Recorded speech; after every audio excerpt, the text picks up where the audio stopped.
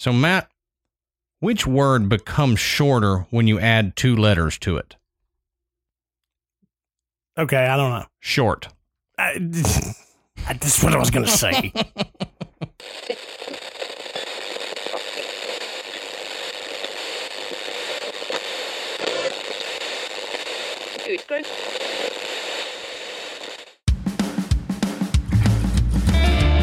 Good evening, everybody, and welcome to the Graveyard. Thank you for joining us tonight. My name is Adam. And my name's Matt. Now, pull up a tombstone or settle into your casket and get comfortable because this is Graveyard Tales. Well, here we are again, Matt. How are you? We're back in the graveyard. Oh, yeah. You know, I was talking on Twitter today about that, and even though, like, when we have breaks and stuff, it's nice to, have breaks and not have, but I miss it. Like, oh, yeah. There's just something homey about being behind a mic. Yeah. And I don't know why. But I guess because we've been doing this for so long now, every week, so many hours every week, we're sitting here behind a mic. I know. A year and a half. Yeah. Or even more. It's been a little more than that. Yeah, more than a year and a half. We're coming up on 2 years in October. Yep. So, thank you. Yeah, thank you for that. You guys are the reason we've done this for 2 years. I know. We didn't think it would make it this long. We had hoped it would, but we didn't think it would. Right. So, all of the thanks and appreciation goes to you guys for not getting tired of our bovine scatology and telling us to just lay off. Yeah, that's now, right. Ease up. There's that one guy that said that, but I don't listen to that one guy. That's right, guy. I never listen to that guy. Bill is not a good guy. If your name's Bill and you like us, sorry, that's just a name I pulled out of my... different Bill. Yeah, it's not you. It's a different Bill. So we wanted to remind everybody that we do have new merch out.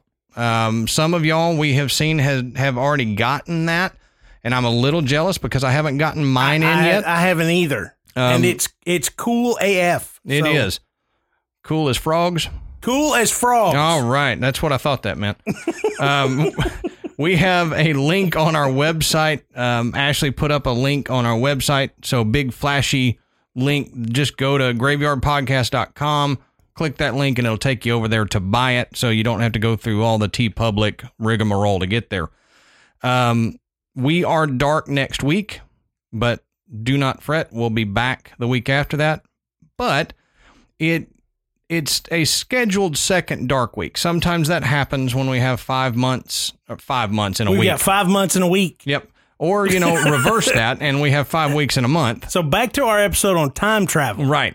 So we're going to have to do another one of those and revisit this 5 months in a week. But sometimes that happens and, we don't want to have 2 dark weeks in a row. So what we're going to do is the following week, we're going to do a Patreon type episode for you guys. It'll be, a little bit shorter, but a little more relaxed and, different topics and that kind of stuff like we do on Patreon. Right. So you guys will get to hear us be a little more freer and maybe talk about some topics that we don't usually discuss on the show. Right. So it's fun. We have a good time with Patreon. So this will kind of, give you a preview of what that is like. So we hope you guys enjoy it.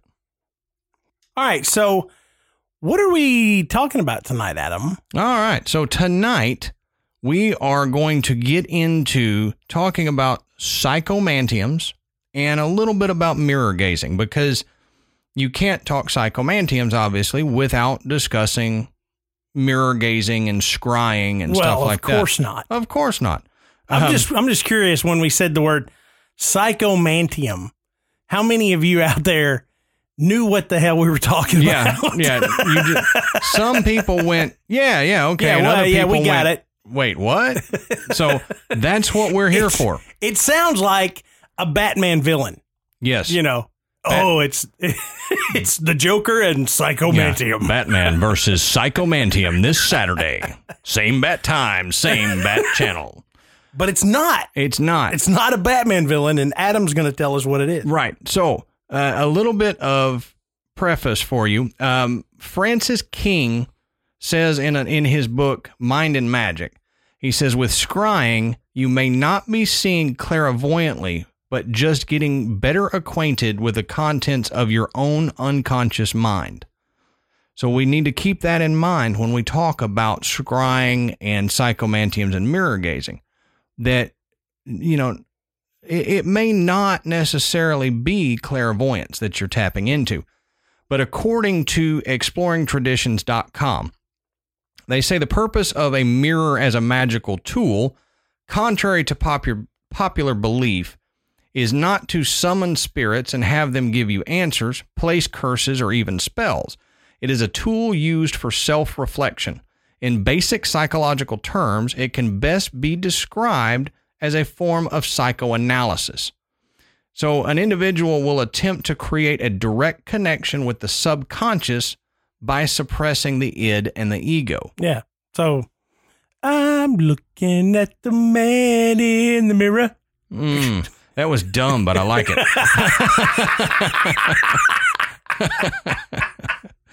So make that change. Yeah. So basically what they're saying, is that you are, it's a form of like self-hypnosis or self-discovery. Yeah. Because they say rather than restricting the unconscious to the confines within the mind, a, quote, seer is able to visually project the unconscious within the mirror. So they're projecting the unconscious visually so that whatever you're thinking about, or you may not even know you're thinking about it, but it can become less abstract and more physical by projecting that onto the mirror surface and seeing it. Now, do keep in mind, though, that this is one train of thought for mirror scrying and gazing. This is not the whole of it, because there are a lot of theories and a lot of stories about, we've talked about it before, where souls can be trapped within mirrors because they act as a doorway.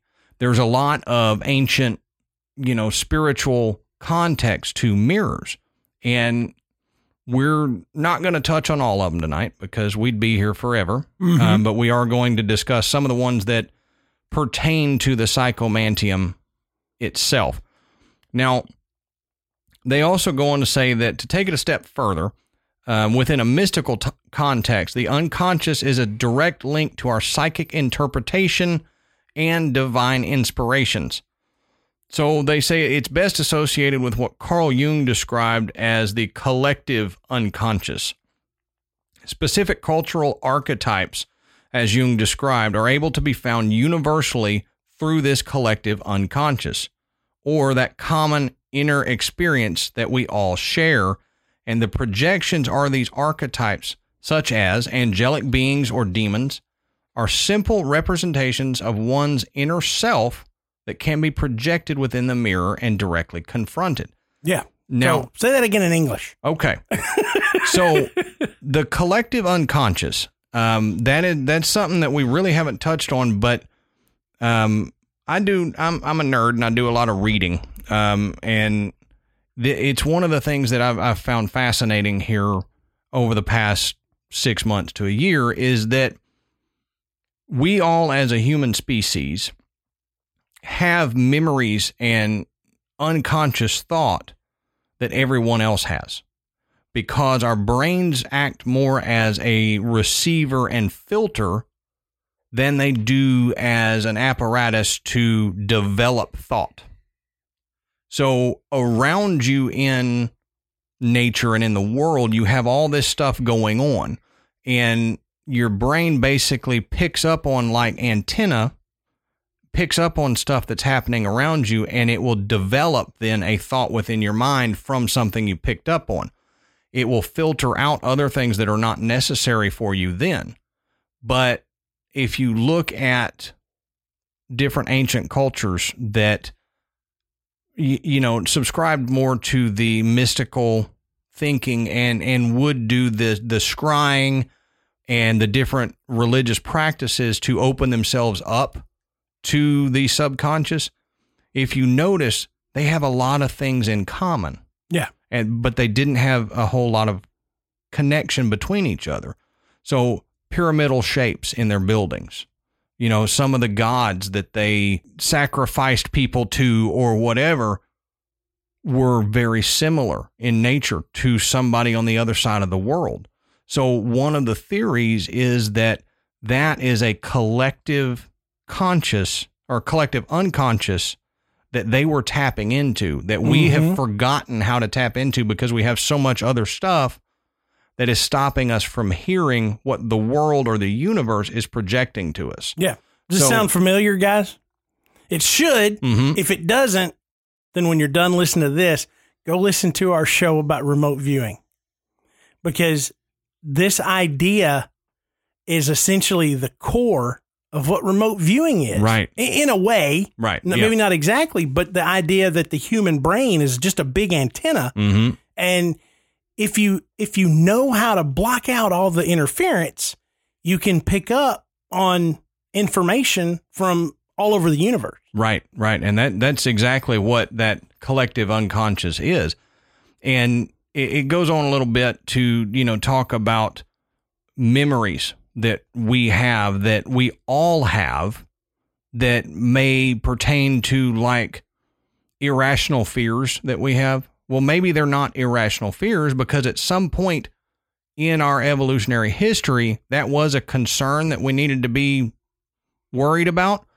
Well, we projected that out into the universe so that all humans pick up on that. And we don't know why we're afraid of something over our heads. Well, it's an evolutionary thing that the world has stored as a memory that we are picking up on at certain points.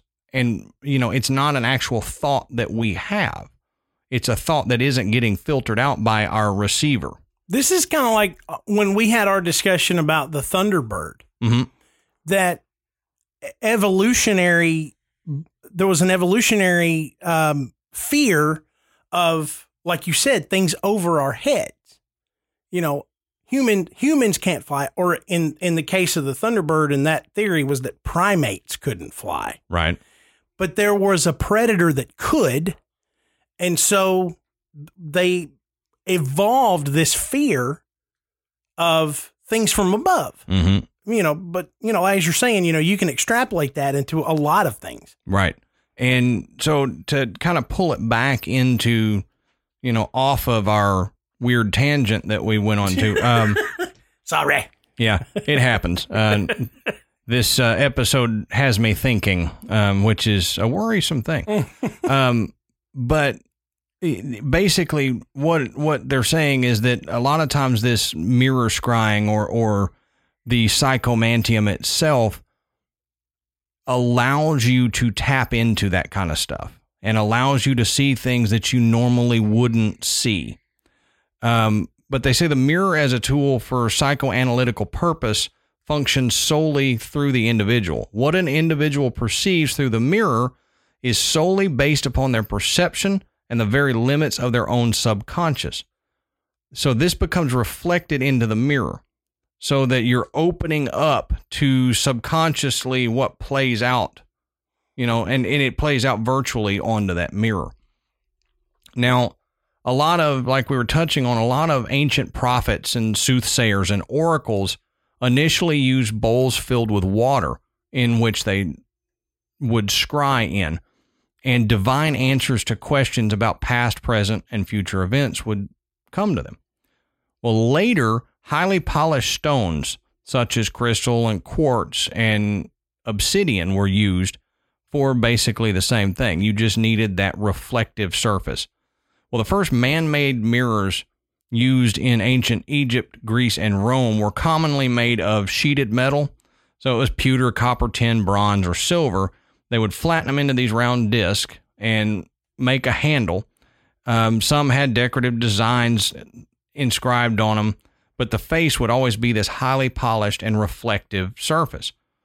Now, the use of mirrors in Mesoamerican culture was associated with the idea that they served as portals to a realm that could be seen but not really interacted with. So they would use black obsidian mirrors for divination and conjuring, and they would use them in ceremonies to contact Tezcatlipoca, who was believed to be the son of the primordial androgynous god Ometeotl. Close enough. Close enough. Sorry about that. In Aztec mythology, he was the brother of Quetzalcoatl, who you will know. Now, in this complex Mesoamerican creation myth, Tezcatlipoca ruled the first world of the sun, but was then overthrown by Quetzalcoatl. So that goes to, that's a whole lot of stuff that I just threw out there at you. But that goes back to what I was saying about the ancient gods. Well, if you look at Quetzalcoatl and Tezcatlipoca, look at their physical features, look at what they did, and then go look at ancient Egypt. Some of their gods had the exact same features and did the same thing. So where were they getting it? Perhaps it was the collective unconscious that they were tapping into, getting into the scrying mirrors. Yeah. And that's where they came up with all of it. Because when we're talking about ancient Egyptians and ancient Aztecs and Mayans, we're talking about civilizations that were separated by an enormous ocean. Yes. With no real means to have communicated with one another. I mean, in all practical purposes, they probably weren't even aware of each other's existence. Yeah. So, and you're right. I mean, you've all seen the Mayan pyramids, compared to Egyptian pyramids. The pyramid just wasn't, just like, hey, this was real popular around that time. Yeah, it's not, that's the easiest shape to build. I mean, pyramids weren't trending on Twitter. No. No. There was no Pinterest board for building pyramids. Right. So, there had to be some type of connection. There had to be some way for these two civilizations to say, okay, this design is what we want to achieve. Mm-hmm. Either they believed that it was divine intervention, or it was something they had learned from another source that we aren't aware of yet. Right. But there was a communication there that went unknown. Right. When people study those two civilizations, they see the similarities. But like Adam said, they're so similar, and there's things about their gods that are similar. But where did they cross? Right. Because you look at like even the orientation of all the pyramids versus north, south, east, and west in the cardinal directions. A lot of them are pointed in the same directions. So many degrees east of north, and it's just amazing. So was all this stuff coming from a world subconscious that we don't know about and that we can't tap into all the time now? And maybe scrying, maybe mirror gazing and the psychomantium is the way to do that. Well, the ancient Greeks were real big into mirror gazing and scrying. And the ancient Greeks actually were one of the first people to develop a legit psychomantium. With the ancient Greeks, it was a well-known means of reaching out to ancestors for guidance. So this method frequently involved the use of a dimly lit, isolated room with a mirror or reflective surface, such as a pool of water. Now, the Oracle of the Dead is a site in northwest Greece that pilgrims visited to contact the dead and learn of their future. It was built in the 3rd century BC, and the Oracle of the Dead included a complex of underground passageways and isolation chambers. It was also known as the Necromantian of Ephyra. Pilgrims who were placed in these cells fasted and underwent sensory deprivation, exhaustion, and disorientation, all which were designed to create an environment to induce visions. But they had all that turkey to eat. Oh, God. It's going to be one of those episodes, in isn't my it? In my head. There's ancient Greeks with the buckles on their shoes. Yes. They're trapped in these underground cells. Those weird, big, black black rimmed hats and stuff. I'm in fourth grade. Yeah, it's all right. We love you anyway. So they also would wander through these dark passageways and this stone labyrinth. Now, after several days or weeks of this, they were ready to meet the souls of the dead. So they descended to what was called the Sacred Hall in this underground cavern where they were given hallucinogenic leaves or seeds to chew. Now, the pilgrims, not those, Matt, the pilgrims then gazed into this large copper cauldron filled with water, where they saw visions of the dead in the dark reflective surface. Now, in this heightened state with the hallucinogens, it was said that the dead friends and relatives sometimes even emerged from the reflective cauldron and appeared as if they were physical beings. Now, very little was known about these Greek psychomantiums until 1958, when there was an archaeologist named Sotirios Dakaris, and his team uncovered a series of small underground rooms connected by a passageway that led to a main chamber where they found all the remains of these large copper cauldrons, and they were ringed with pools of what would have been water had they not been dried out. So they actually got to observe firsthand the oracle of the dead that was spoken about by Homer and Herodotus. So that's how far back these went, was Homer and Herodotus were writing about them. And, it's believed that the spirits of dead relatives and stuff would enter the collective unconscious after they died, because that's where all memories and all thoughts and all people went to and returned to, that would then feed the living information or give them guidance or whatever, because they knew everything, being in that unconscious place. So yet another, reason to maybe try this, or maybe not. Yeah. So brings a whole new meaning to the phrase, keep my memory alive. Exactly. So, being forgotten, especially in ancient times, being forgotten was a bad deal. Yeah. It ended poorly for you. Right. You wanted to leave a mark, and maybe this was why, it allowed your spirit to live on if your memory remained. Right. If people remembered you, you were able to stay in that unconscious place and connect with them again. John Dee, who we've touched on a little bit before, in the 16th century, he was this famed English mathematician, astronomer, astrologer, and he actually used an ancient Aztec mirror to make contact with the dead.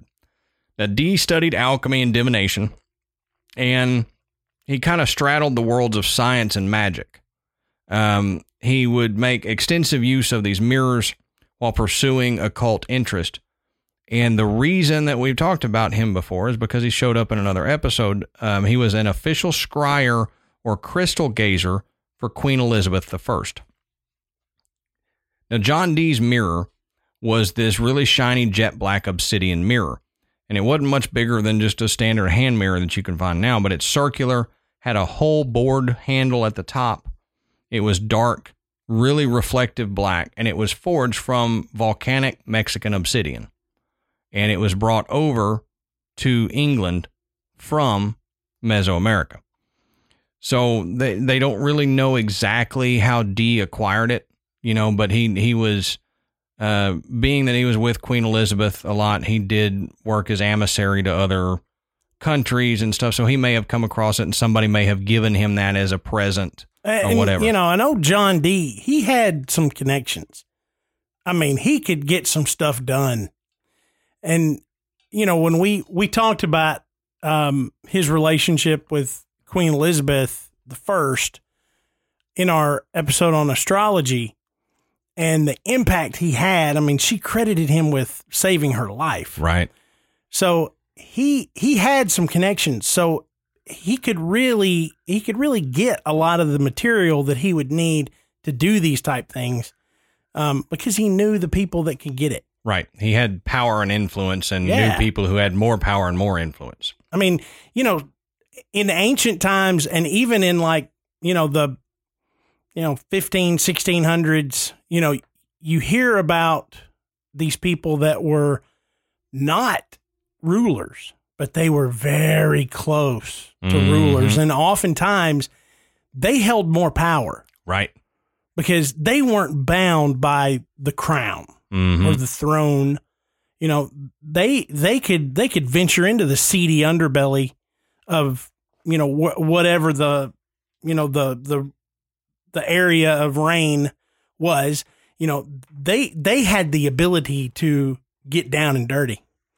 So again, like I said, John Dee had this ability, and he could make some stuff happen, and he could get in touch with some pretty swarthy characters. Right. And did, to further his study. Right. It was said that this mirror was used by Dee for scrying with the help of at least 3 different psychics: Barnabas Saul, Edward Kelly, and his own son, Arthur Dee.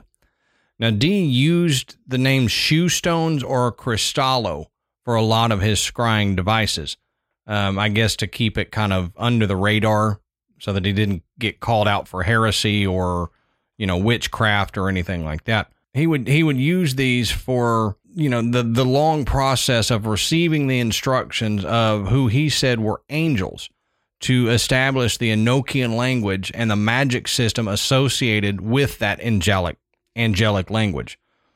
Now, the dark mirror was supposedly a channel between worlds where a person could see the images revealed by the gods.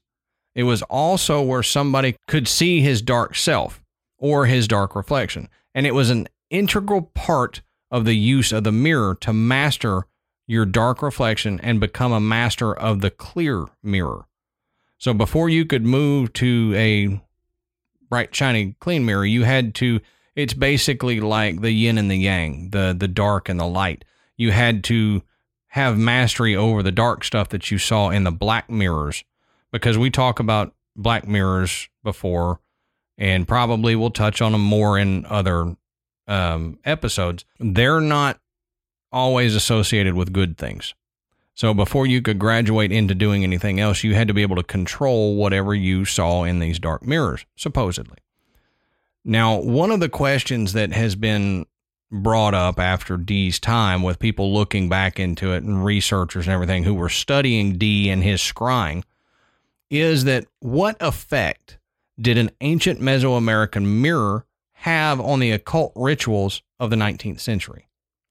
Was there an enhancement of the occult practices, or was he trying to force a new set of practices onto an object that was already designed for other purposes? Was Dee's scrying hampered by the fact that he's using a mirror that was designed to contact other ancient gods, and he's not using it for that? Or was it working and he was misinterpreting what he was seeing, because it's like you've dialed in a radio to something and you haven't changed the station, but you've passed it off to somebody who doesn't speak that language, and they're trying to then understand what they're hearing? Could it have affected his scrying? And a lot of people think it did. Mm-hmm.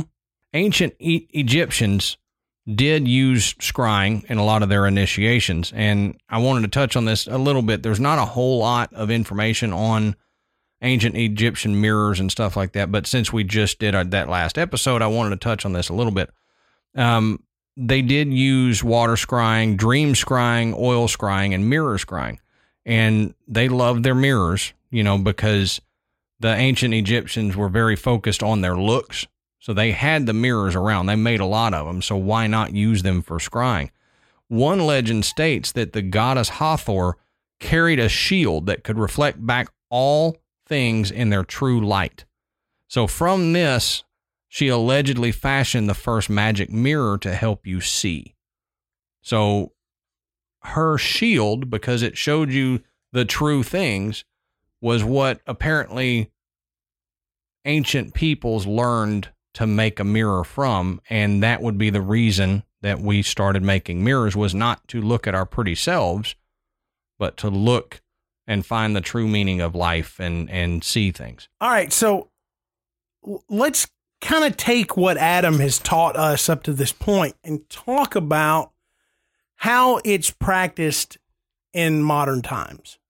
You know, people still do this kind of stuff. And I mean, you know, everybody has seen that image, you know, the Zoltar and, you know, the picture of the gypsy medium sitting in front of the crystal ball. And, yeah. You know, the Wicked Witch and the Wizard of Oz, you know, looking down into the cauldron, you know, all of that stuff, you know, that's all a form of scrying, right. You know, and building the psychomantium is just another form of scrying.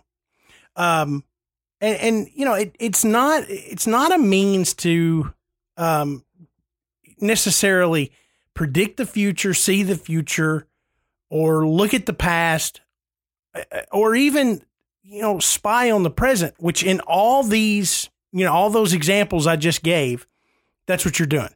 Mm-hmm. You know, the Wicked Witch used it to find out where Dorothy and the Scarecrow and they were. Right. You know, the medium is going to, you know, look at it. I say medium loosely. You know, I don't want to offend. We've got friends that are mediums. Right. Yeah. I'm just, that's a term I think a lot of people will know, but like, let's say fortune teller. There you go. Fortune teller looking into a crystal ball. They're going to tell you something about your future. You should do this, or, you know, they're going to look into your past. Yeah. But I use my kneecap because it's so shiny. I sometimes scry with my kneecap. How do you get your kneecap so shiny? It's for scrying. It's my scrying knee. Polish my knees. I don't know what the heck you talking about. That's an innuendo we don't need to go into. That's right. That's right. So, in the modern time, the use of the psychomantium is for something much more specific. And the idea of bringing back the ancient practice of using the psychomantium was suggested by Dr. Raymond Moody Jr.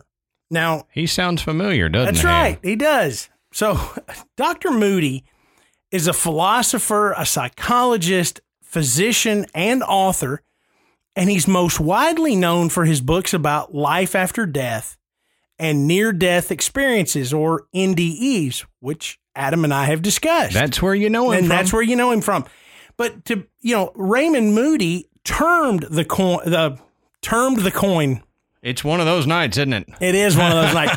He coined the term near-death experiences, or NDE, in 1975 in his book Life After Life. And you know, this is one of these books that's just been around for a long time, and it's had multiple editions, and you can go to a bookstore and buy it today. And if you don't have it, I suggest you get it. Yeah, I mean, it's truly interesting. It's not when you look at it at first, you're probably going to find it in the religion section. Probably of a bookstore. Go to Barnes and Noble. It's probably over there. For some folks that may turn you off because you're like, well, I don't want anybody, injecting their religious views on me.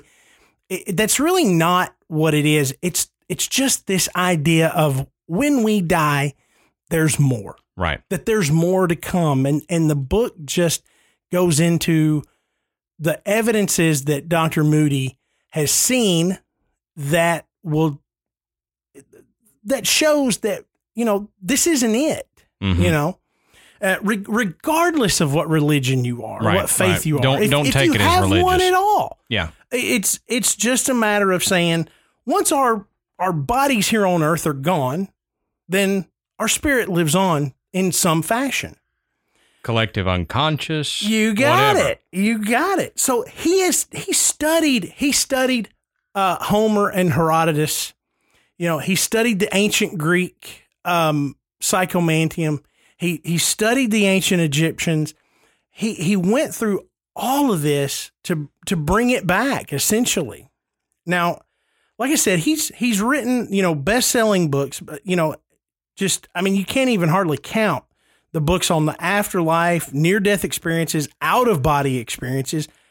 coping with grief of lost loved ones, and most notably for our discussion tonight, communication and reconnecting with past family and friends from the other side.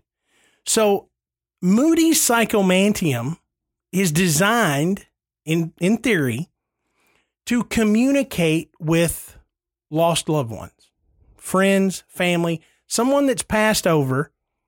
This is a way for someone to communicate. Now, and it's not necessarily, I'm going to sit down and have a conversation with you. Adam just dropped something. Yep, sorry about that. Dropped something and then made a weird face. So sorry about that. So it's not sitting here and saying, I'm going to have a conversation with my dead grandpa. It's not that. It's just more of a way to connect, with them. And everybody's experience is going to be different. Sure. If you give this a try, it's going to be unique. But as Moody describes it, in a lot of ways, it's life altering. Mm-hmm. Essentially, it's like, I've had my eyes open to something I didn't realize was there. Very much patterned after the ancient Greek Oracle of the Dead. You got it. So Moody's work with the Psychomantium on the surface may sound like it's a DIY Ouija board. That we're gonna put this thing together, but we're gonna use a mirror instead of a board. But we don't touch that. We don't touch that. But a Ouija board, and this is my analogy. So the Ouija board is like walking through a crowd of people looking for someone hoping that you may bump into a friend or family member. You may find someone but it's much more likely that you're just going to keep running into strangers. Yeah. A psychomantium is more like calling out a name and waiting for that person to answer. Strangers may hear you, but they don't pay attention because you're not looking for them. And if your friend or family member is close, they may hear you and answer. So it's much more specific. Everybody's seen the Ouija board. It's like, does anybody want to communicate? Mm-hmm. With a psychomantium, you're like, I'm gonna put out all this stimulus, and I'm gonna let someone that knows me communicate to me. Hey, Uncle Bill. Yeah, I'm not gonna force it. I'm not gonna dial the number. I'm gonna put myself in a position where I can hear them talk to me. Mm-hmm. I can hear them communicate. So using a psychomantium, it's not a game. And according to Moody's work, it can be used effectively to process grief, especially when the loss was sudden or there were unexpressed feelings while they were alive. Now, Dr. Moody explains that the sessions with his modern day psychomantium weren't just an effective method to contact the dead. They quite literally, like I said earlier, change the lives of the users, healing wounded relationships with the deceased and reshaping the way that they saw the world. Now, that's a bold claim to say that just doing this can change your outlook on the world and your life, the meaning of life, everything. So he's saying, this could shatter your belief system, by doing this in a good way. And he's got numerous examples of people that have done this. And, my recommendation would be start with that book, Life After Life. If you've got a few hours to kill, you've got a long plane ride or something like that, or you're going to go on vacation. Driving to Texas like I do a lot. Yeah. And this kind of stuff interests you, then, pick up this book because it's very, very interesting. And it's not something that you're going to sit there and read through and go, this is a bunch of crap. Mm-hmm. It's very compelling, and you'll be surprised at, how you'll feel even after reading the book. Right. Hillbilly Horror House returns June 1st with season 2. Glad you can make it, man. Thanks. Me too. So we're back here, huh? I haven't seen him myself, but a lot of the guys are saying they see someone up there staring at them through that window. Holy Mary, Mother of Jesus Christ. Matt, you see that, right? She's my wife. I'll protect her. You cannot protect her. I know, I'm trying. Make it stop! Get out! What? Get out! Fine. You kiss my ass. I'm out of here. She's the one that caused the accident. That's it! I've had enough of this! It is time to end this shit!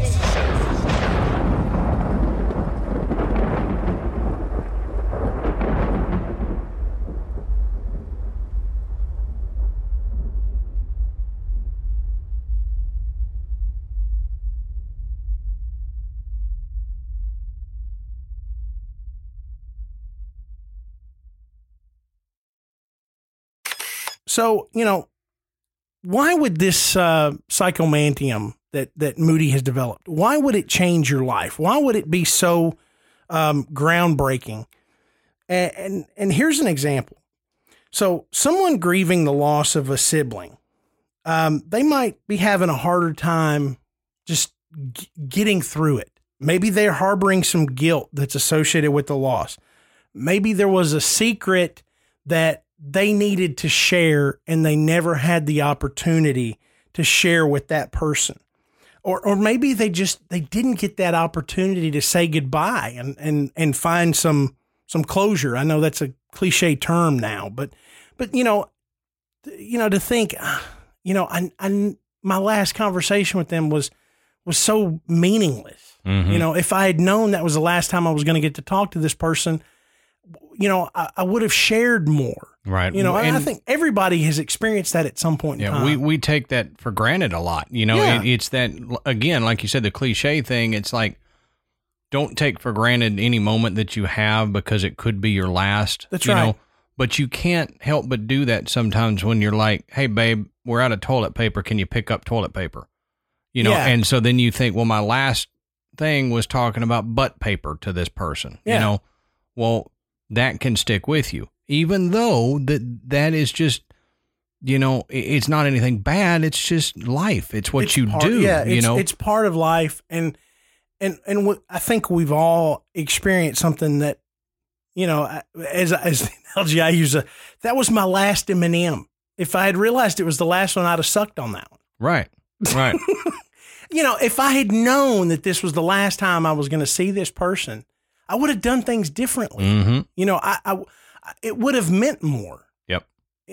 But I mean, it's bound to happen. If it hasn't happened to you, I guarantee you that it will. Mm-hmm. You're gonna lose somebody close to you that you just were like, why didn't I say this when we left? Why was that the last thing we did? Because you didn't know. Right. You didn't know. But according to Dr. Moody, that pain, maybe even guilt, can cause you to have a lot of trouble working your way through the grieving process. And this use of the psychomantium can help. It can really, really help.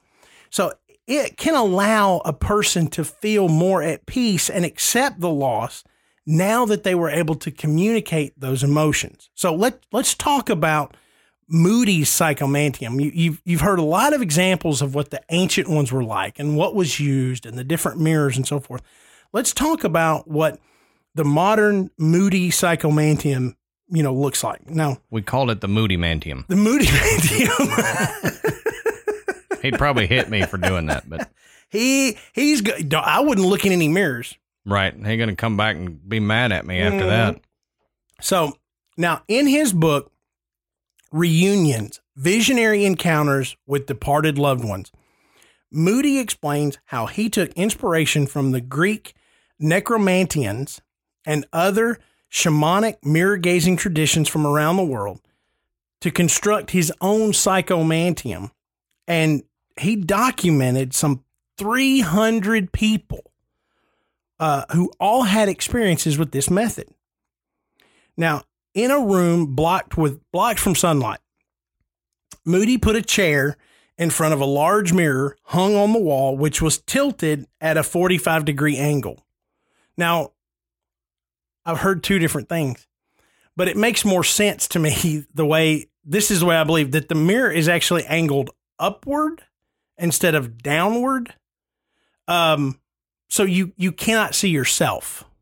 Yeah, I think either way works as long as you don't see your own reflection. Yeah, you can see into the mirror, right? But you're at an angle so that your reflection is not in the mirror. Right. A lot of the ones I've seen lately have been the top of it tilted towards you.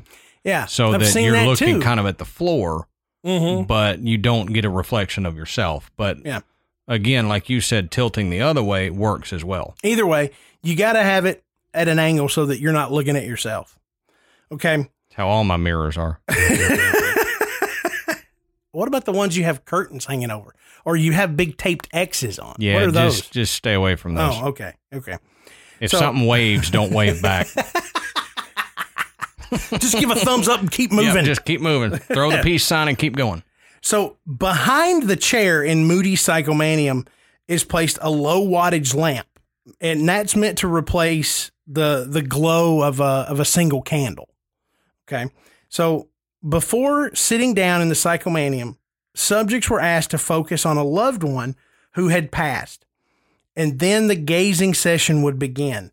And some of the results are pretty amazing, but because these are such personal experiences, a lot of people don't share them openly.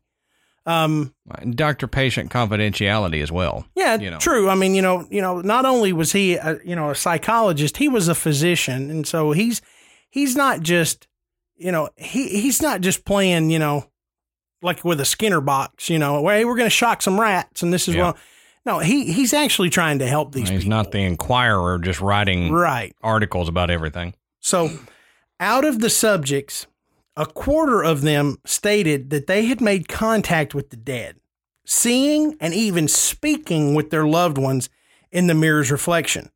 Now, about 10% of these subjects even said that spirits actually came out of the mirrors and touched them. Now, in nearly a quarter of the cases, the contact with the dead did not occur immediately, but within 24 hours of the Psychomanium session.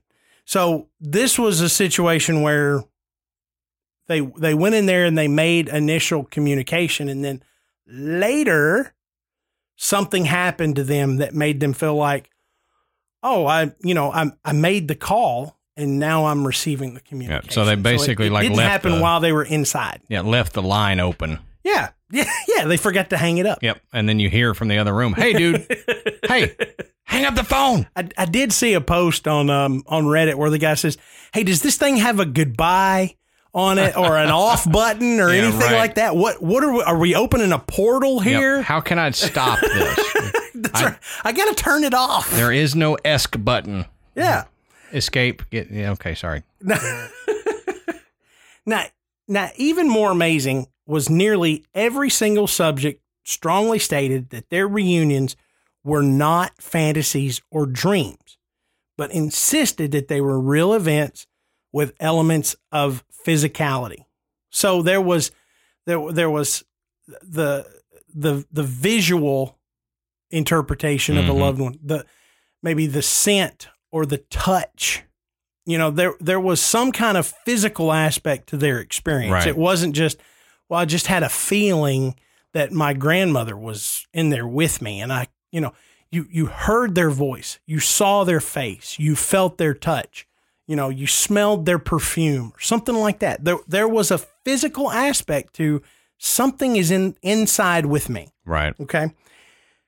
Now, Carla Wills Brandon is a marriage and family therapist and a grief expert. Now, she has over 30 years of experience researching and studying cases of communication from the afterlife. In 1997, she visited the home of Raymond Moody. Now, experiencing firsthand his psychomantium, which, at this time, he had 3 built in his house. So He would invite people in, essentially have dinner parties for these people that came to him for this help or for this experience. I would love to do that. Oh, wouldn't that be awesome? Go to Raymond Moody's house. Yeah. And experience his psychomantium.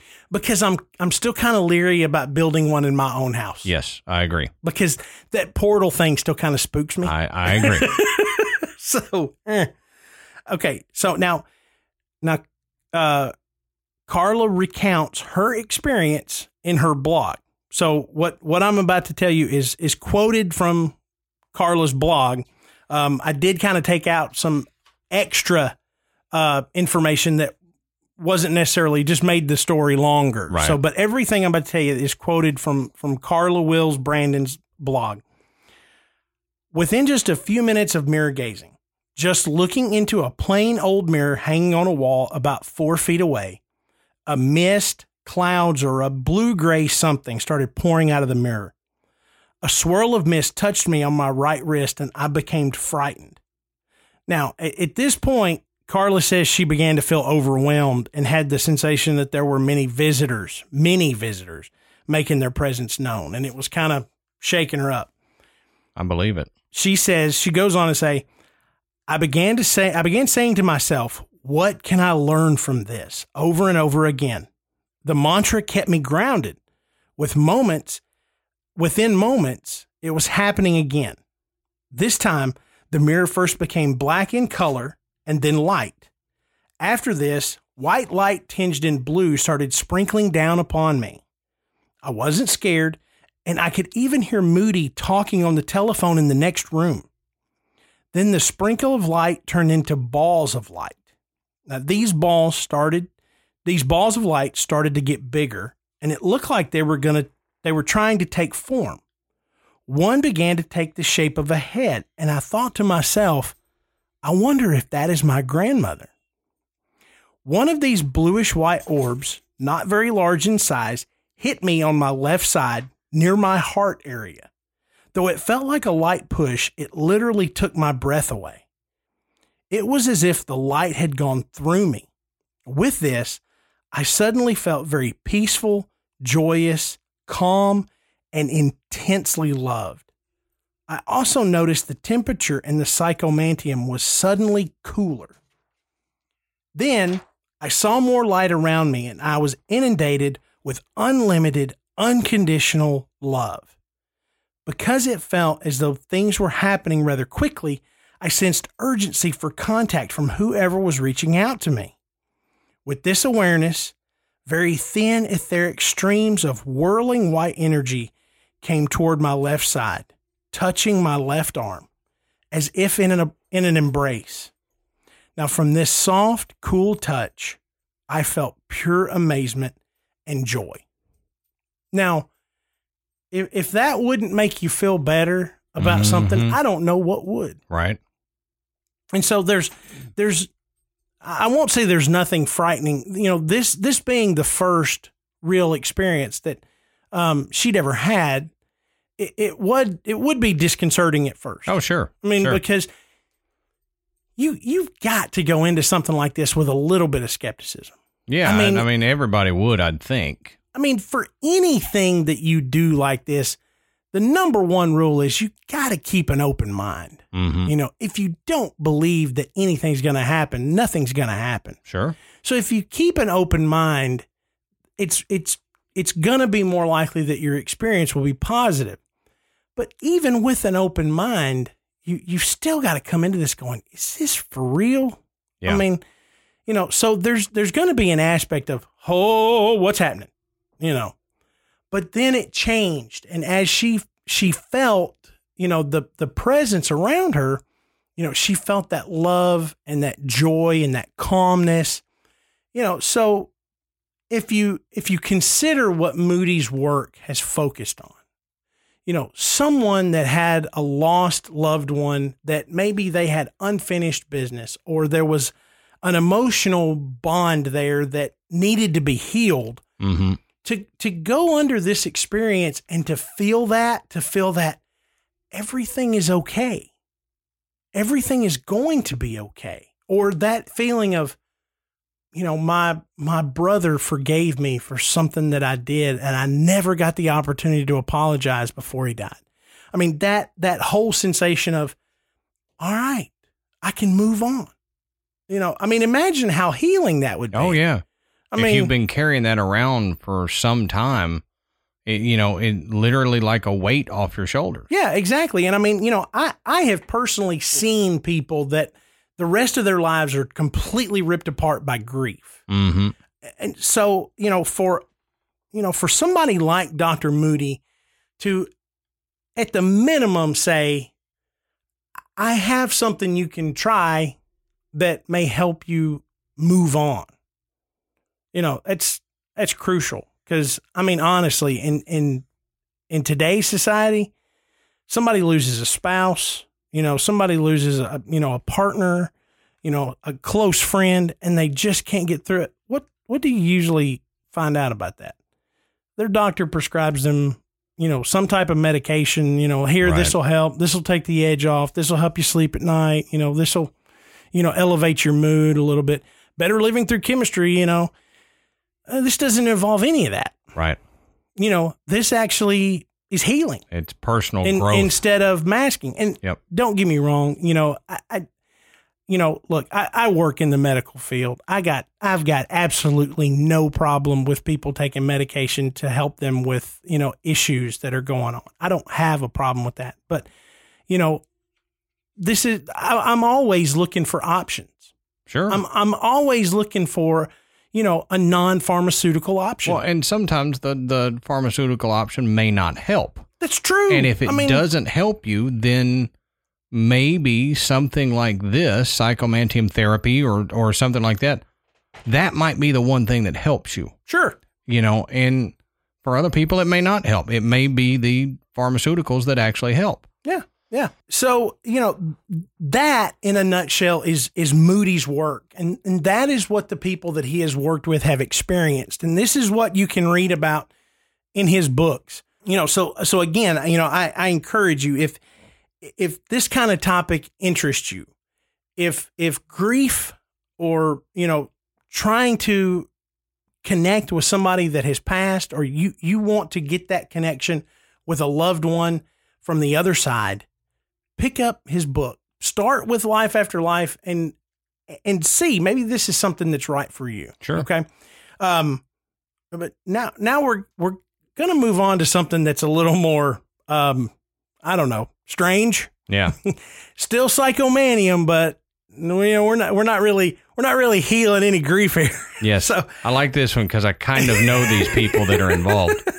So, this past February 2019, Kindred Spirits, which is a show on Travel Channel, had an episode where the hosts, Amy Bruni and Adam Berry, were contacted by the owners of the Farnsworth House in Gettysburg, Pennsylvania.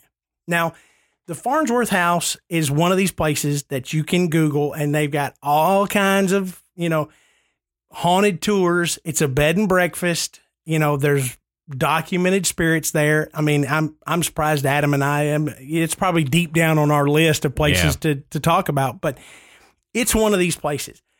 And Amy and Adam had been there multiple times, but the owners contact them to tell them there is a new entity downstairs, and it's gotten really aggressive.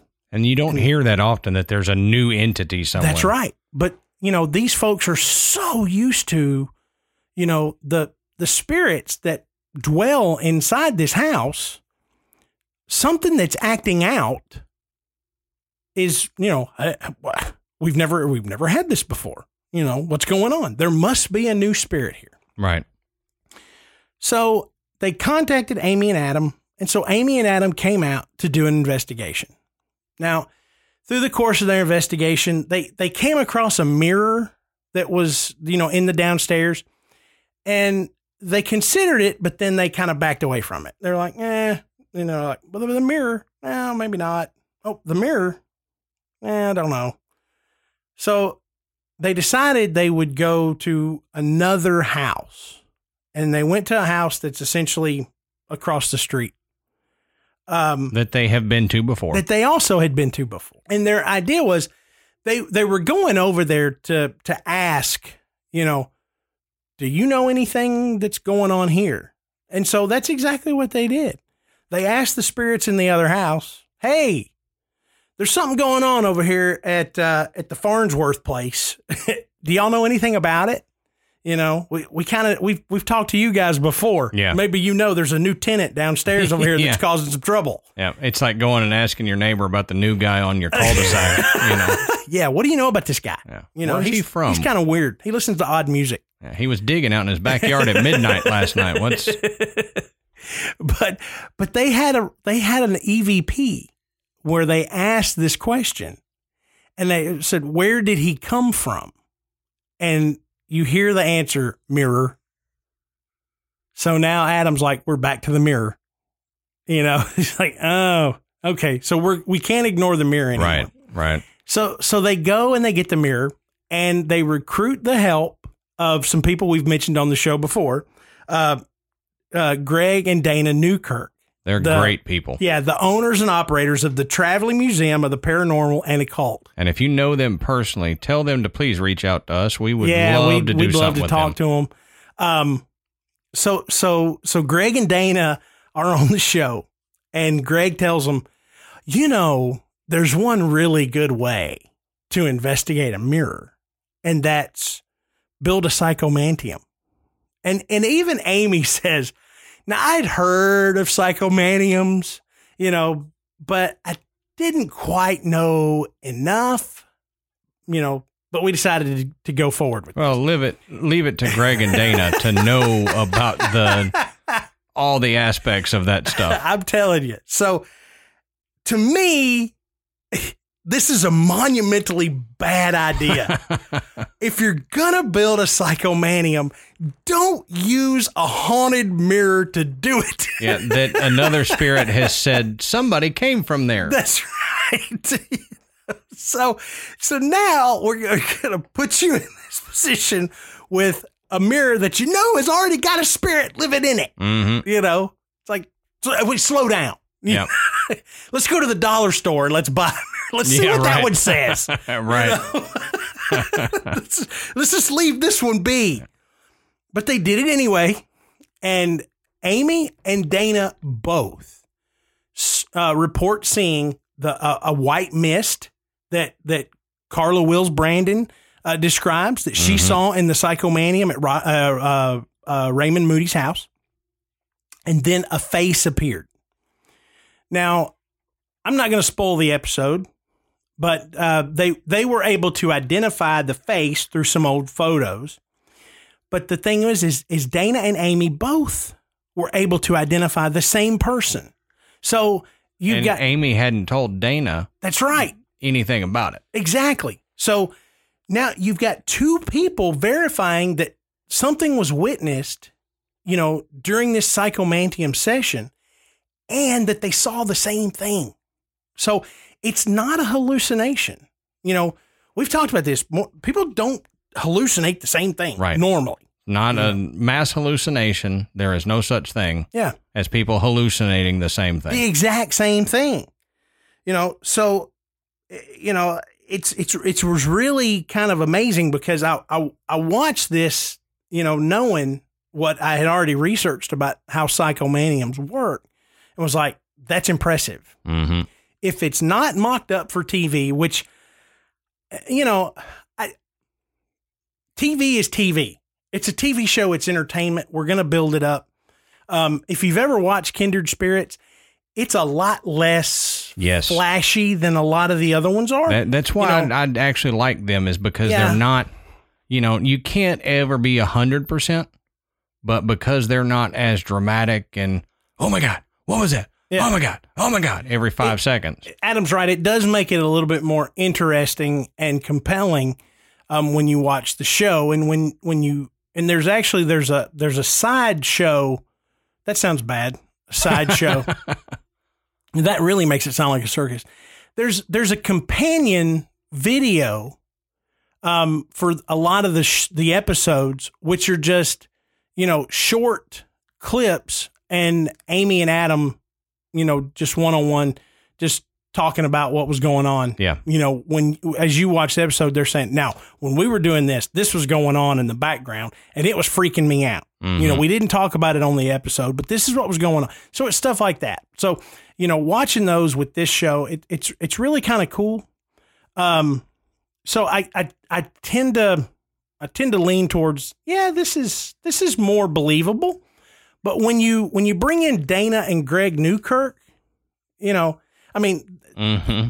these people, their livelihood is based around investigating and collecting and showing off this kind of stuff. Yep. That kind of gives it some validity to me. That's what I was about to say. Is you put Greg and Dana in it, and they are not ones that I think hoax anything. Yeah. If they say they experienced something, to me, I believe them because they'll tell you if nothing happened. Right. Right. And see, that to me has always been the downfall of these shows. It's like, if nothing happened, then tell me nothing happened. Yep. It doesn't mean I don't believe. I'm probably going to believe you more. Right. But I don't believe, Waverly Hills Asylum is not haunted because nothing happened when they went there. Well, that's probably a good chance, but it doesn't make it any less haunted than it is. Right. Exactly. And if, it's like you and I have talked off air before, haunted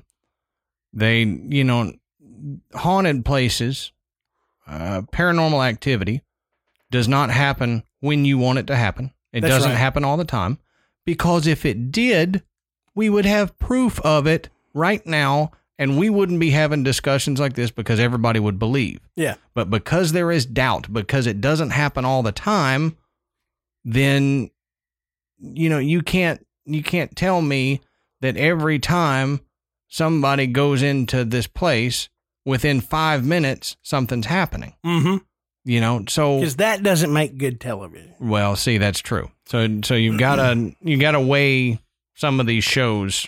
With and I'd be happy if a lot of these shows just kind of said, "Hey, look, we were going to do an episode on this place, and we did an investigation, and nothing really occurred. We didn't gather any real evidence, or we were able to debunk what evidence that the people had.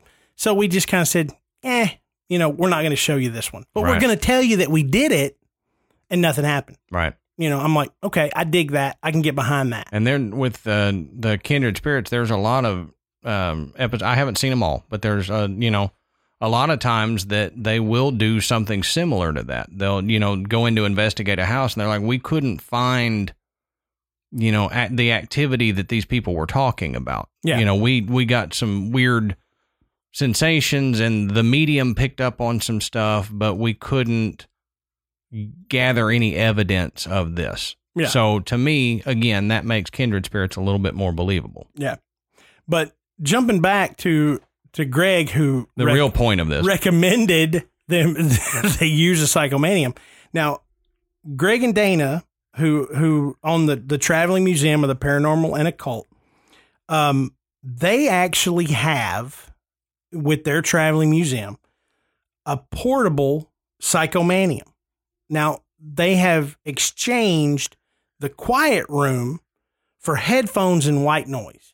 So essentially, the black walls, the darkened room is for sensory deprivation to eliminate outside interference.